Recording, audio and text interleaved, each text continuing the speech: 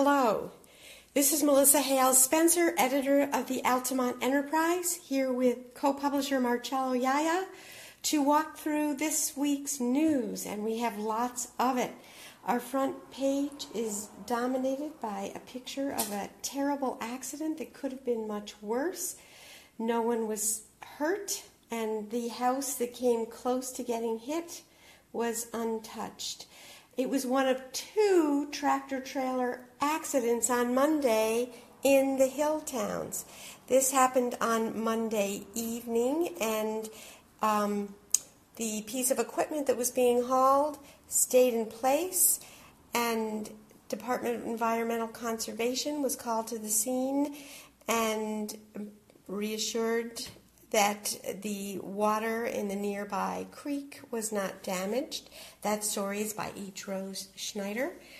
Our other front page story is by Elizabeth Floyd Mayer, a mother who has a first grader in the Guilderland school system. Jennifer Romano told the board earlier this month that her first grader had been attacked in an attack of a sexual nature, is how she described it, by a classmate, another first grader on the playground. And she came with a petition signed by 175 residents looking for more safety measures, including a better system of supervision and surveillance cameras. Turning the page, a wonderful drawing by Carol Coogan that speaks to the topic of the editorial. Last week we had a letter to the editor where an Altamont resident was critical of, there's a program in Altamont now called Museum in the Streets with lecterns in front of 26 buildings describing the history, and the text appears both in Spanish as well as English.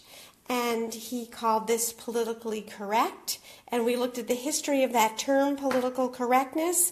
We support as many languages as can be learned, and we concluded with an old joke. What do you call a person who speaks 3 languages?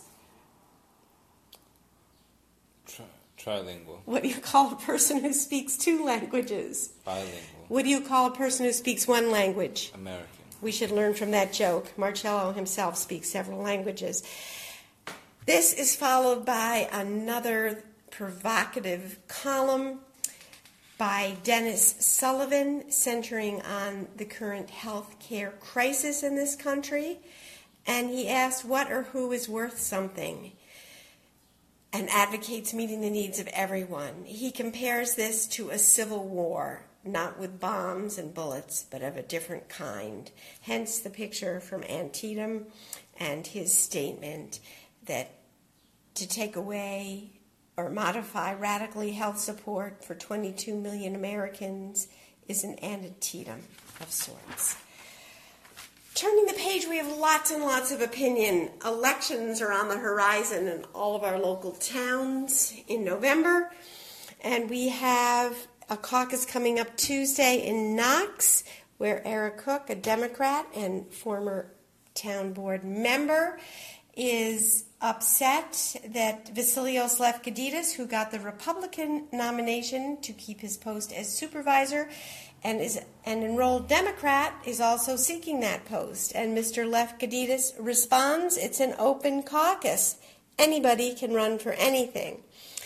Dennis Sear responds to some anger he heard expressed from fellow Republicans about crossing party lines for endorsement, and he makes the point that community should be put ahead of party lines. Dee Wassenaar, the co-chair of the Democratic Party in Knox, talks about Amy Pokorny, who is challenging Lefkadidis to be supervisor and hopes to restore civility and reason, she says. We have at the bottom a letter from Bernice Verfoy, who has something she hopes will be provocative, she told us.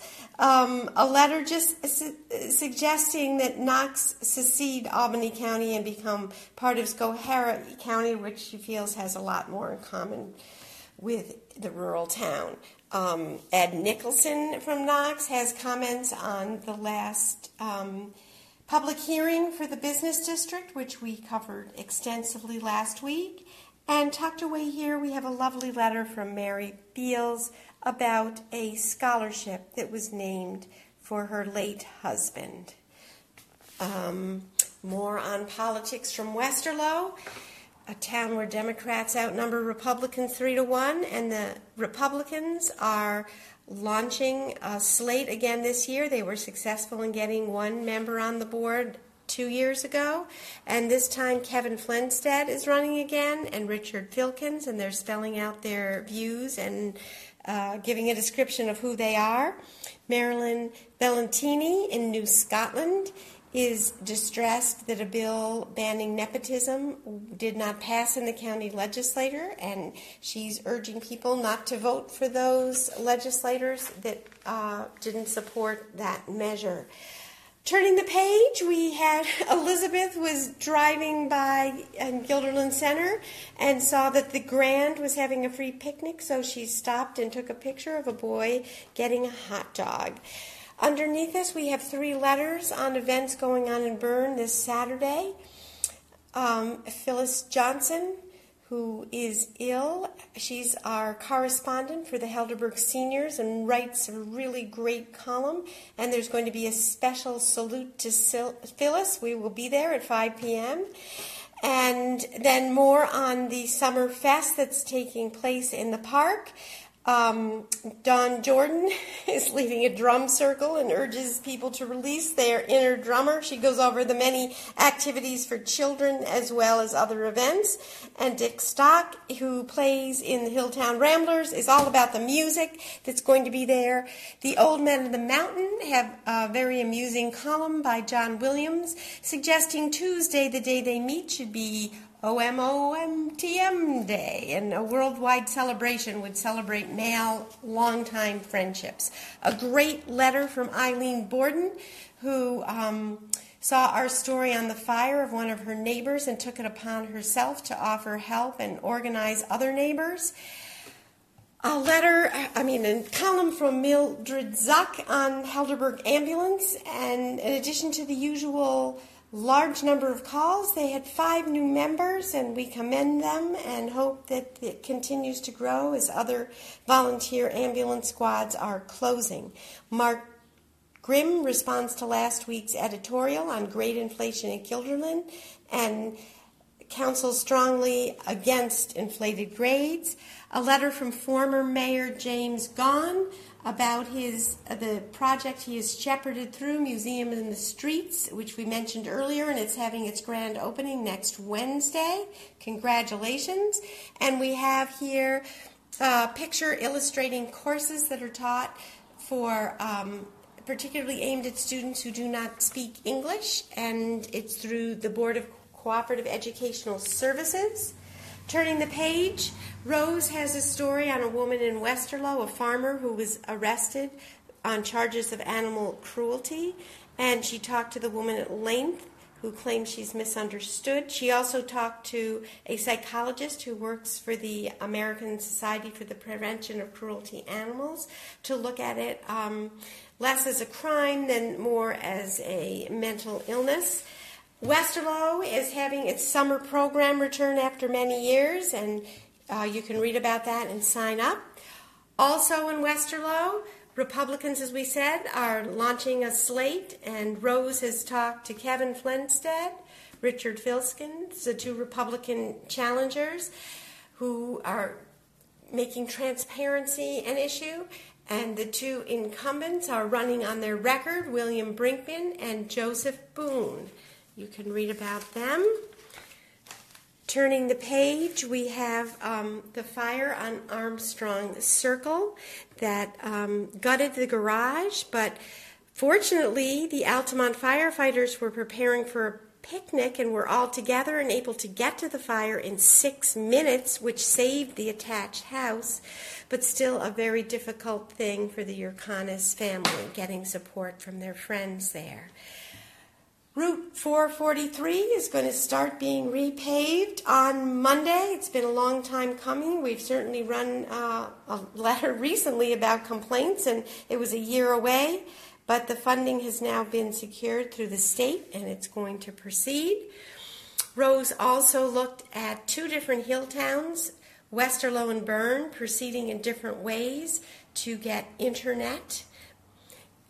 We have two pictures on an accident that occurred last Thursday when a car hit a utility pole. The driver told police, according to the accident report, he had a passenger light a cigarette for him, and as he looked at the flame, he veered off the road. Two important notices here. The FSA is accepting applications from farmers who were hurt by Storm Stella. And there's funding available for those on low incomes to get their heating systems fixed. This is more from Rose on the two trucks that turned over. In addition to the one on the front page, there was a truck that was driving with manure, liquid manure, and 3,000 gallons of it spilled on the road. Again, the DEC was there to make sure it was cleaned up properly, and it was. And Michael Stanton was driving. He saw 3 deer in the road, his father said. He was hospitalized at the time, but his father explained how the farm operation works with the manure and what a loss that is to them. On Out and About, we have a very, very fun event in Knox, and people don't have to live in Knox to come. You can bring your dog.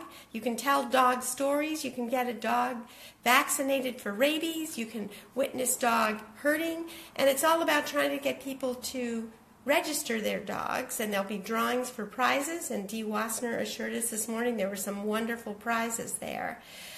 She's loved dogs all her life and trains them. There's a story by Rosemary Christoph Dolan, who is a member of the Lions in Schoharie, and she writes about how Helen Keller challenged the Lions to become Knights of the Blind, and they certainly have done that. One of 8 national centers is right here in New Scotland, and this man, Reverend Peter DeBartola, accepted an award on behalf of his late father, who had raised much, much money for that project. Lots of color and excitement on the calendar and going out pages. We have the Summer Festival of Plays returning to Indian Ladder Farms, Stuyvesant Plaza holding free concerts, and the Westmere Fire Department looking for crafters for their upcoming show. The Gilderhaven is having a food, music, and fun event to raise money for Nash, who is a service dog in need of help. The libraries have given themselves over to music this week. We have Dave Roosh, who is going to lead a musical celebration on the Erie Canal, which is celebrating its centennial this year. That takes place at the Guilderland Library on Saturday. Up in Bern, Two's Company will be performing a Music in the Park next Wednesday, the 26th. And in Altamont, in the park, we have Marty Wendell and his band performing. More on playgrounds from Elizabeth. She went to the playground to take this picture at Westmere, where the attack had occurred, and includes a page of the recommendations made by Mrs. Romano that include breaking off certain areas for patrolling. Also included in Mrs. Romano's report was a look at the one surveillance camera, which she notes is blocked by leaves and has a simple no-cost solution: trim the tree. Gerard Gangi was doing donuts, police say, when a neighbor called to complain, and they searched his car and discovered weapons. Other arrests noted in our blotters. Our business corner features a ribbon cutting with a photograph by Michael Koff. The Ballston Spa National Bank has opened a branch here in Voorheesville next to Hannaford Plaza, and many dignitaries were on hand for that. promotions and a new store at Stuyvesant Plaza, West Elm.